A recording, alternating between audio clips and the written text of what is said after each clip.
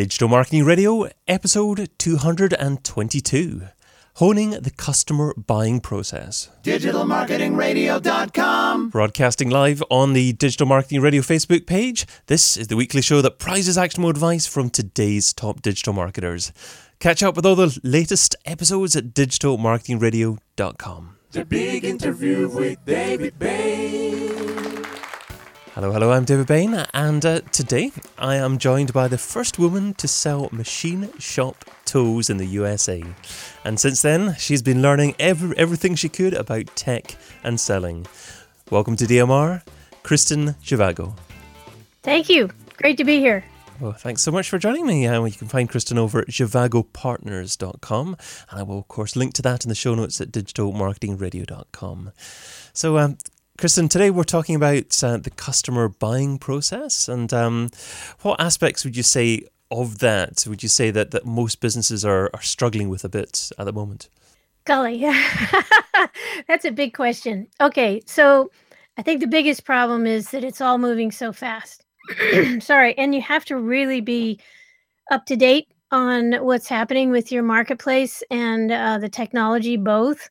Not to mention internal politics and trends in your market and a lot of other things. So it's really gotten so fast moving. And not to mention that customers have changed the way they buy pretty drastically over the last 2 years. I mean, really drastically. And then now we have Google. Google's our other customer. If we don't appeal to Google, we're invisible to our customers. And that has been... the whole search engine optimization thing has been kind of a black art that people don't want anybody to understand because they want to get paid for it. So there's a lot of indecision there, and people are sort of nervous about what actually works for SEO. So part of what I do is try to demystify that. You said specifically 2 years. Is that because of the advent of mobile and people really using smartphones instead of desktop, or some other reason? Yeah, I don't know why it's happening so quickly now, but definitely mobile has been a factor. So there is obviously the trend of things like shoes near me or clothes near me or food near me, although now Google's starting to say that people are not typing in near me because, and that's just been a recent change, because they assume that Google knows where they are, and so they don't even need to say near me, and usually they're right, especially when they're on their mobile phone and they're being tracked. That alone, just the idea that you can be standing in a city somewhere and find a good place to eat and actually read reviews while you're standing there, or stand inside Walmart, which I did recently buying something, and there were 4 or 5 options in front of me, and I really wanted to see which one was better reviewed. And so I stood there with my iPhone and read the reviews and what people said about, well, this is good, but watch out for that.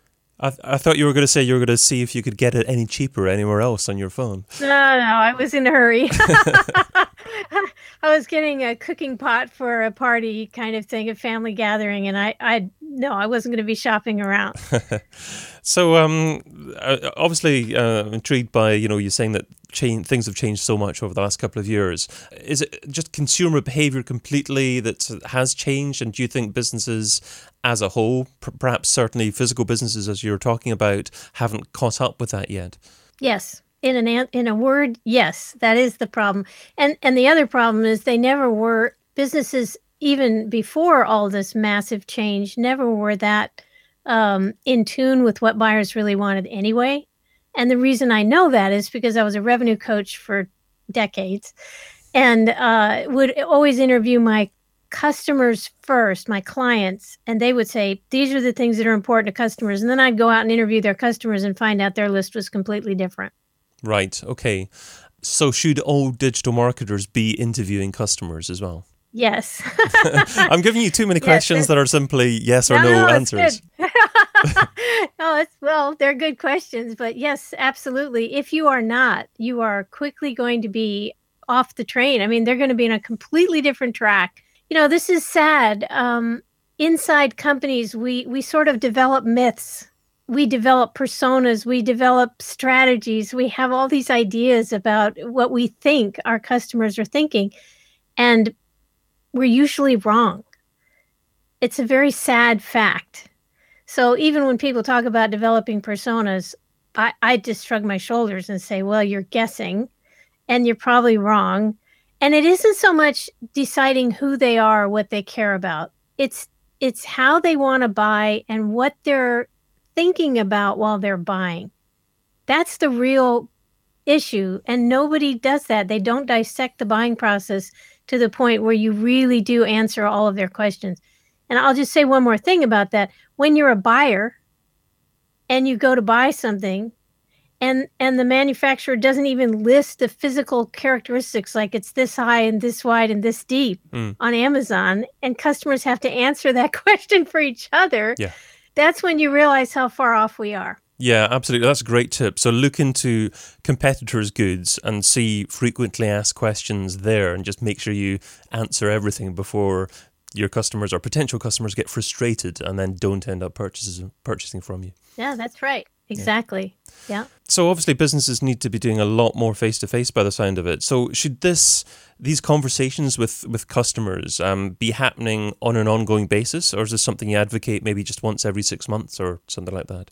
Depends on how fast your market's moving. And by the way, I don't advocate face-to-face. People will tell you much less face-to-face than they will on the phone.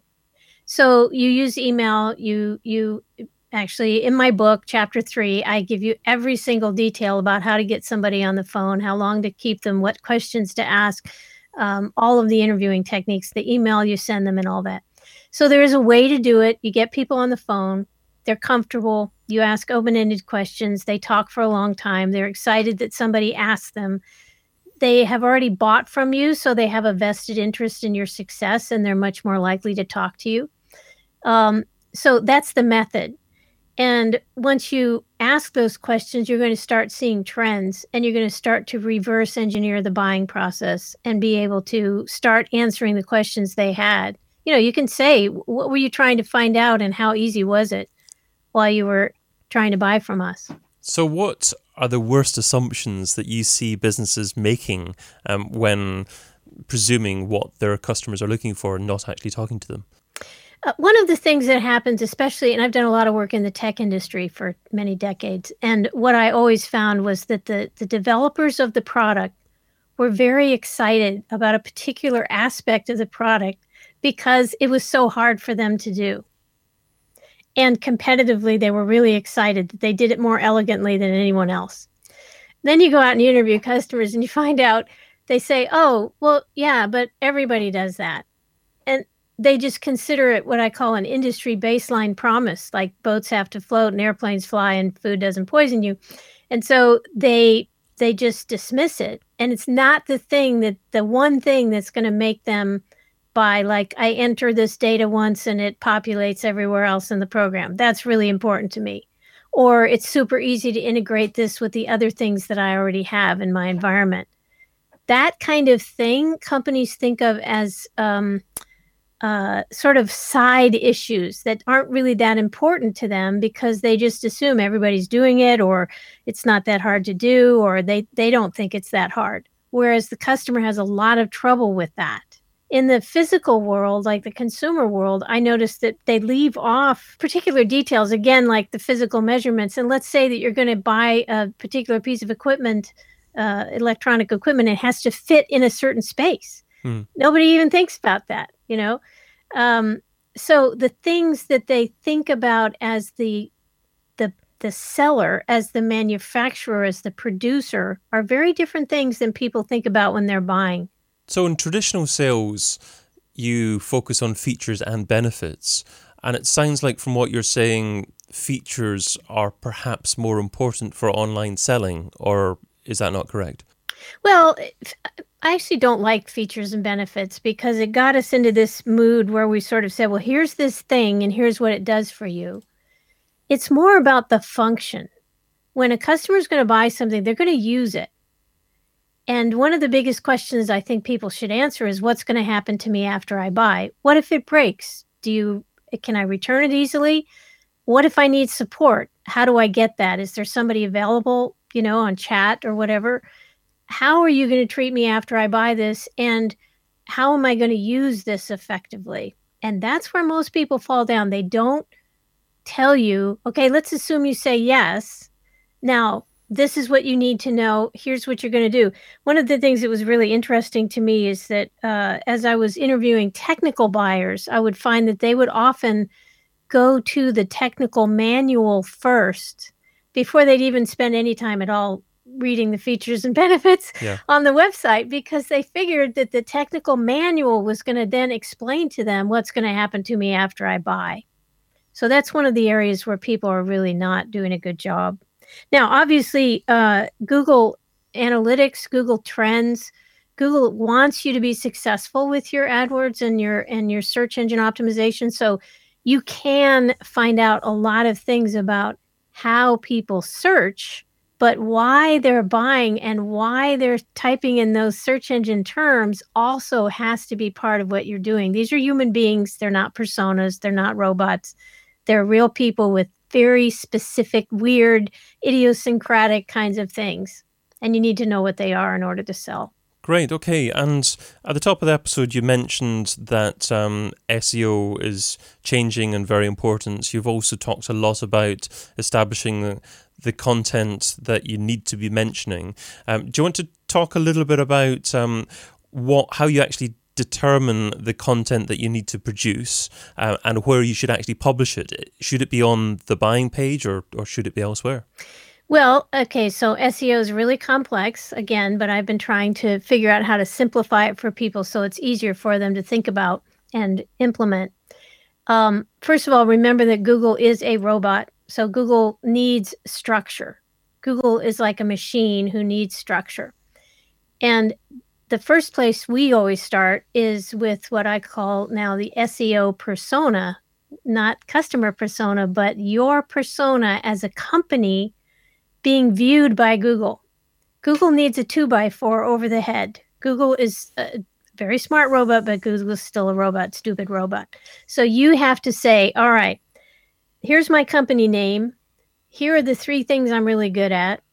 Here are the things I'm associated with and the things that we do really well. So you identify these phrases and terms that apply to you as a company and your products. And then you look at the keywords that people would use to find you.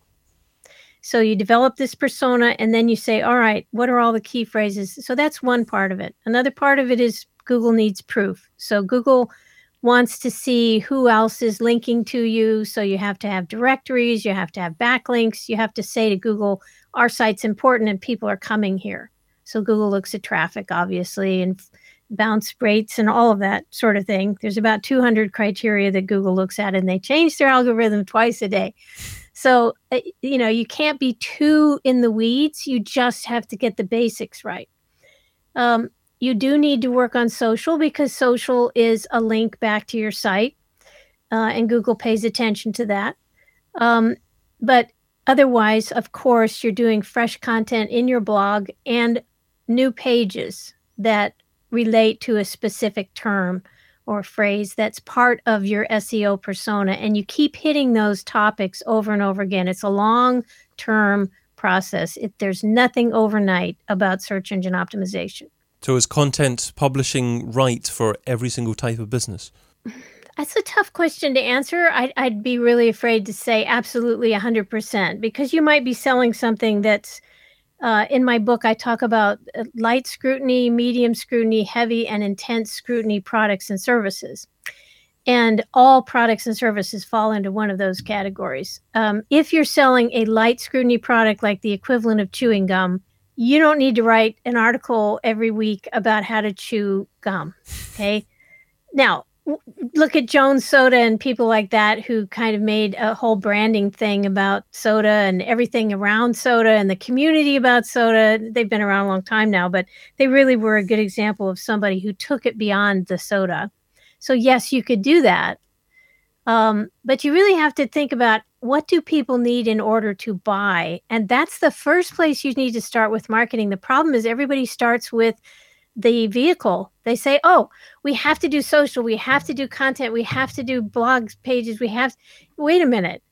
What are customers trying to do when they go to buy? Where do they expect to see you? How do they expect you to answer their questions? where are they going to get that data? That's where you need to start.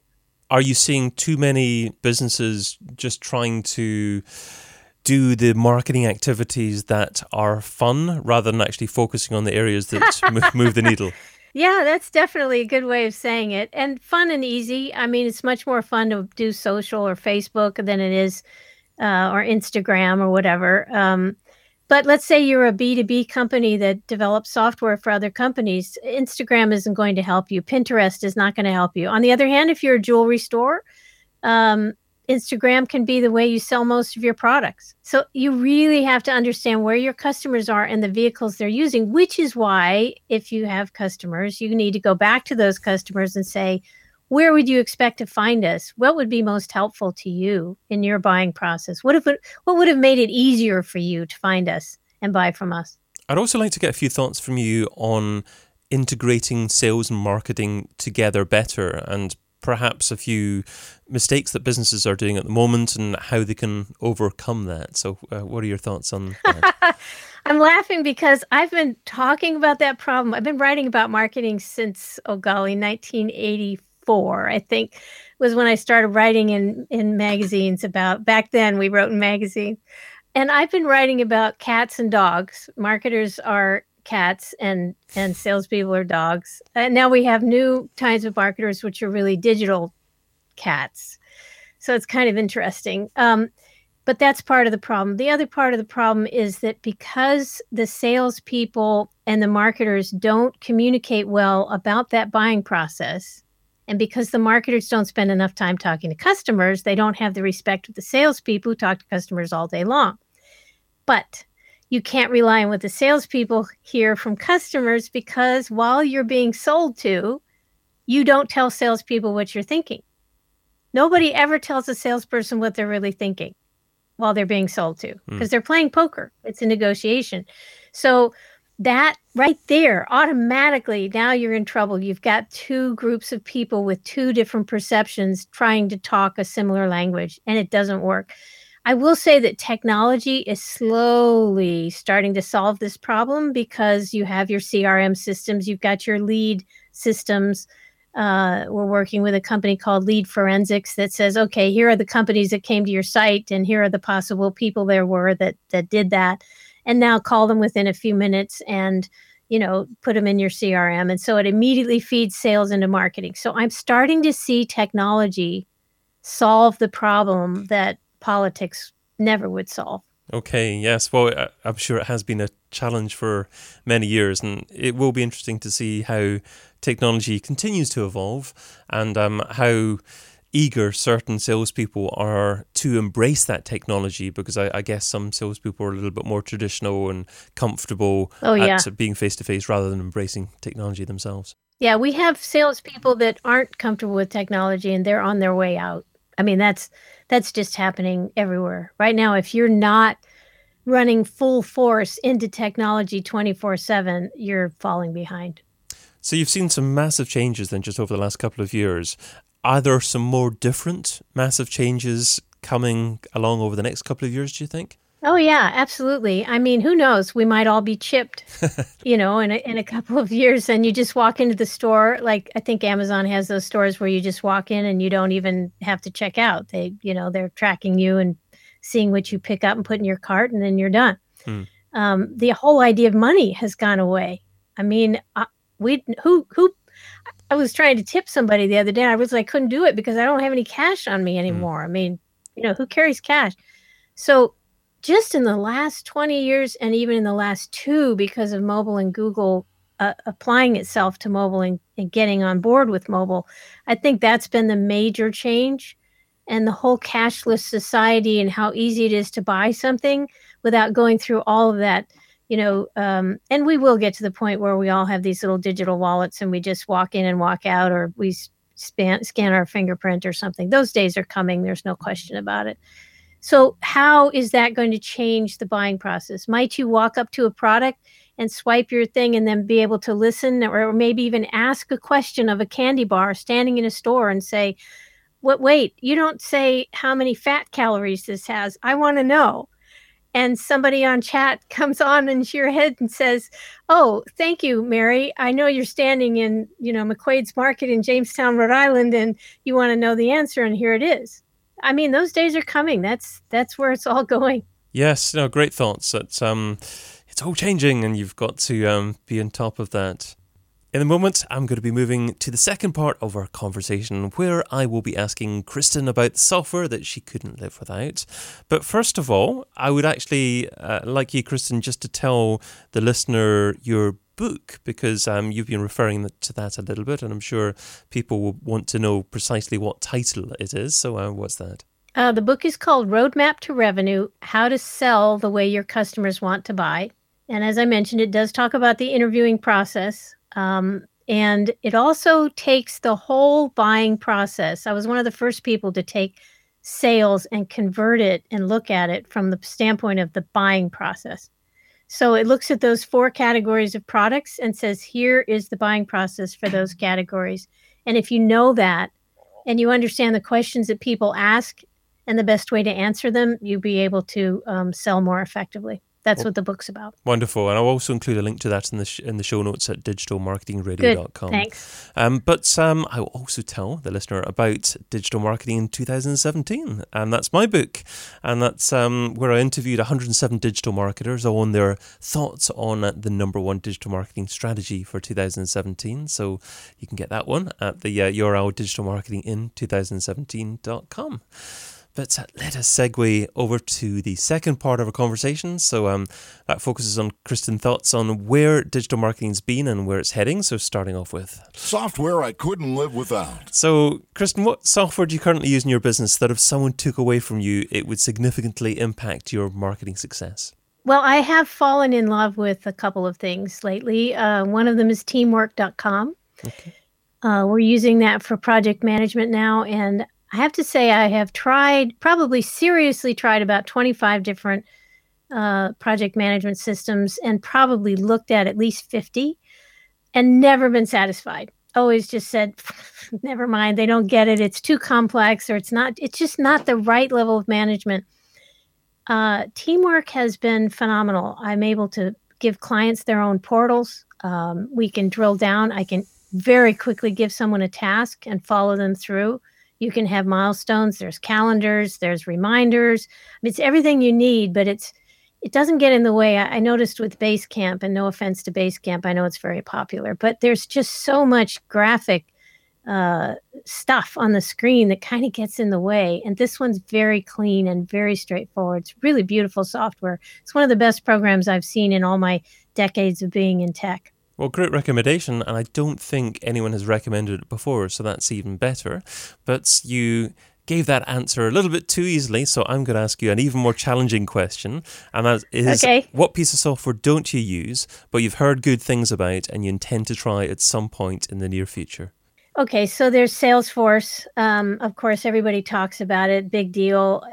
I don't recommend Salesforce for anybody who doesn't have a programmer in their back pocket. It's a really tough program to use and very complex. Now, for some companies, it's appropriate and people do use it. And obviously, they've been very successful and good for them. But if you just need, I find that smaller companies say, oh, well, I have to go to Salesforce. No, you don't. There's a lot of great CRM systems out there that do integrate with marketing automation programs that are just fine. Absolutely. Yeah, I'm a big fan of Zapier as well. And that integrates about 700 different software programs, including multiple different CRM systems as well. So you're bound to find something that you like in there that can integrate with your marketing automation. And integration is key, certainly. You have to have your software talking to each other. Oh, yeah. But let us move on to... I wish I would have. So I'd like you to look back on the very first day that you're involved in trying to market a business online. So what didn't you do so well? What do you wish that you would have done differently? I think part of the issue these days is because we can do everything with technology, we think we should do everything. So it's kind of a constant battle to make sure that you are delegating appropriately to people who are perfectly capable of doing those tasks with the software. And especially true when you're an entrepreneur or a small business. It's so tempting to just try to do everything yourself. So I'm always asking myself, could somebody else do this right now? And how quickly can I get them to do it? Who could do it? and how quickly. And I'm really running my business that way now. So I have a lot of virtual assistants and people all over the world that help keep things running and have tasks and certain types of tasks associated or assigned to them. And I do find that once they get going, they're actually better at it than I would have been anyway. So it's really, the idea of delegating is super important right now. I'm going to take a slight tangent here and ask you, do you think that the majority of businesses in the future will have most of their staff on an outsourced basis? Well, let's put it this way. That's definitely increasing. And, I was thinking the other day when I'm using these tools that align you with freelancers all over the world, I was thinking to myself, there's absolutely no excuse for poverty anymore. Really. If you're willing to learn, you can learn anything you want. If you have access to the internet, you can look at Google and learn anything, or YouTube, and learn anything you want to learn and get good at things and be curious and sort of specialize in an area. And then you put yourself up on one of these places that say, okay, here I am, here are my skills, here's my resume, here are the other people that have used me in my reviews. It's amazing. And then give me a try. Here's my hourly rate. Oh, yes. Did I tell you I was in Bangladesh? Okay, fine. Yeah. So it's really, there's no excuse anymore for poverty. I think we're actually getting out of that whole terrible poverty kind of mindset. I think people are going to be employable wherever they are.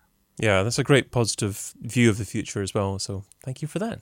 We're recording this live on Facebook, of course, and there's a couple of nice comments there. Sampath, hi David, and we've got Serverlift Corporation saying Kristen's the best. So that's one of our clients. That's very nice. I'm glad they're listening. That's cool. Lovely stuff. Okay, well, let's move on to the This or That round. And this is the quick response round, so 10 quick questions. Just 2 rows here. Try not to think about the answer too much, and you're only allowed to say the word both on one occasion, so use it wisely. Are you ready? Okay, I'm ready. Twitter or Snapchat? Twitter. Facebook or LinkedIn? LinkedIn for B2B, Facebook for consumer. YouTube or Facebook Live? I'd say YouTube still. Mobile or desktop? Mobile. Website or app? Oh, golly, I guess app, but I don't know. App. Paid search or SEO? That one I'll have to say both. Outreach or advertise? Outreach. Email to one or email to many? Email to many as if you were emailing to one. Social subscriber or email subscriber? Social probably these days. And local marketing or global marketing? Global. But it depends. I got the final button in before you said it depends. Yeah. You could almost say it depends with everything there, but it's every single one of those. That's right. Yeah, it's nice right. to see what your initial reaction is, because that possibly tells a story as well. You were having a bit of an internal battle with yourself between websites and app, though. Why was that? Well, it depends. It depends on what you're talking about. When you say app, if you're a company needing to present something, you still have to have a website. Everybody's got to have one of those. Okay, so then what do you mean by app? Well, exactly, and there's progressive web apps coming that are more companies are embracing. It's not necessarily going to be essential for people to be downloading apps in the future or to be able to get that app type experience as well. So I guess the definition of an app is changing as well. Yeah, and I agree with you on one front. Your web should be more like an app than a website. It should be interactive. It should be a place where people come to do something. And so, yes, the real question is, should all websites be more like apps? And the answer is, of course. Yeah, and websites should be fast to use as well, of course, as well. The challenge with making something a little bit more interactive is it can slow things down a little bit there as well. Let us move on to the $10,000 question. If I was to give you $10,000 and you had to spend it over the next few days on a single thing to grow your business, what would you spend it on, and how would you measure success? Oh golly, this is really a ask a general question, can't give you a general answer. It really does depend. And this is when you asked me earlier today with the biggest problem with marketing, I probably should have said that everybody's trying to apply cookie cutter techniques to their specific situation. And their situation is different than everyone else's. Everything about it is different.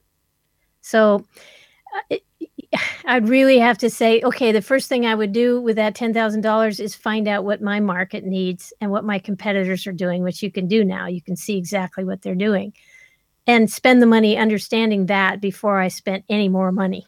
That's what I would do with the money. That's a decent answer, and I appreciate that. So I think I don't think I've had that answer before either, but I can understand exactly where you're coming from. You know, there's no point in throwing money at something unless, I guess, you know precisely the market and what is likely to work for that particular market. Yeah. Isn't that what it's all about? Because if it doesn't work, I mean, what's the point? Yeah, absolutely. My number one takeaway. So, you've offered a lot of great advice in our conversation, Kristen, but what is the number one takeaway? What's the single most important step that our listener just needs to take away and implement in their business? You can't sell to people you don't know.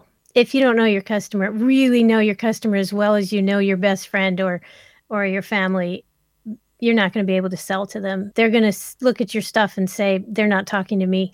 They don't know me. They don't know what I want. And they just leave. That's what happens. So that's the big takeaway. Any guessing is, it's fatal. It's so expensive. It's guaranteed failure. Guessing is guaranteed failure. Great advice. Well, that takes us to the end of our discussion today. So thank you so much for your time and your advice. Thank you. What's the best way for a listener to find out more about you, though, and what you do? They can go to JavagoPartners.com. They can see me on LinkedIn. The book is on Amazon, of course, Roadmap to Revenue. You can just type that in, you get it. Those are the best ways. Lovely. Okay, and again, I'll link to those resources in the show notes at digitalmarketingradio.com. So thank you to Kristen, and thank you, dear listener, too. If you have an opinion of what Kristen shared today, tell us what you think.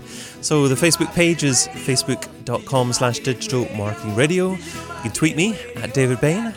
Plus, remember to subscribe to the podcast if you're not already. So you can do that at digitalmarketingradio.com/iTunes for iPhones or digitalmarketingradio.com/Android for Android devices. But until we meet again, be fantabulous and do one thing that scares you. Adios.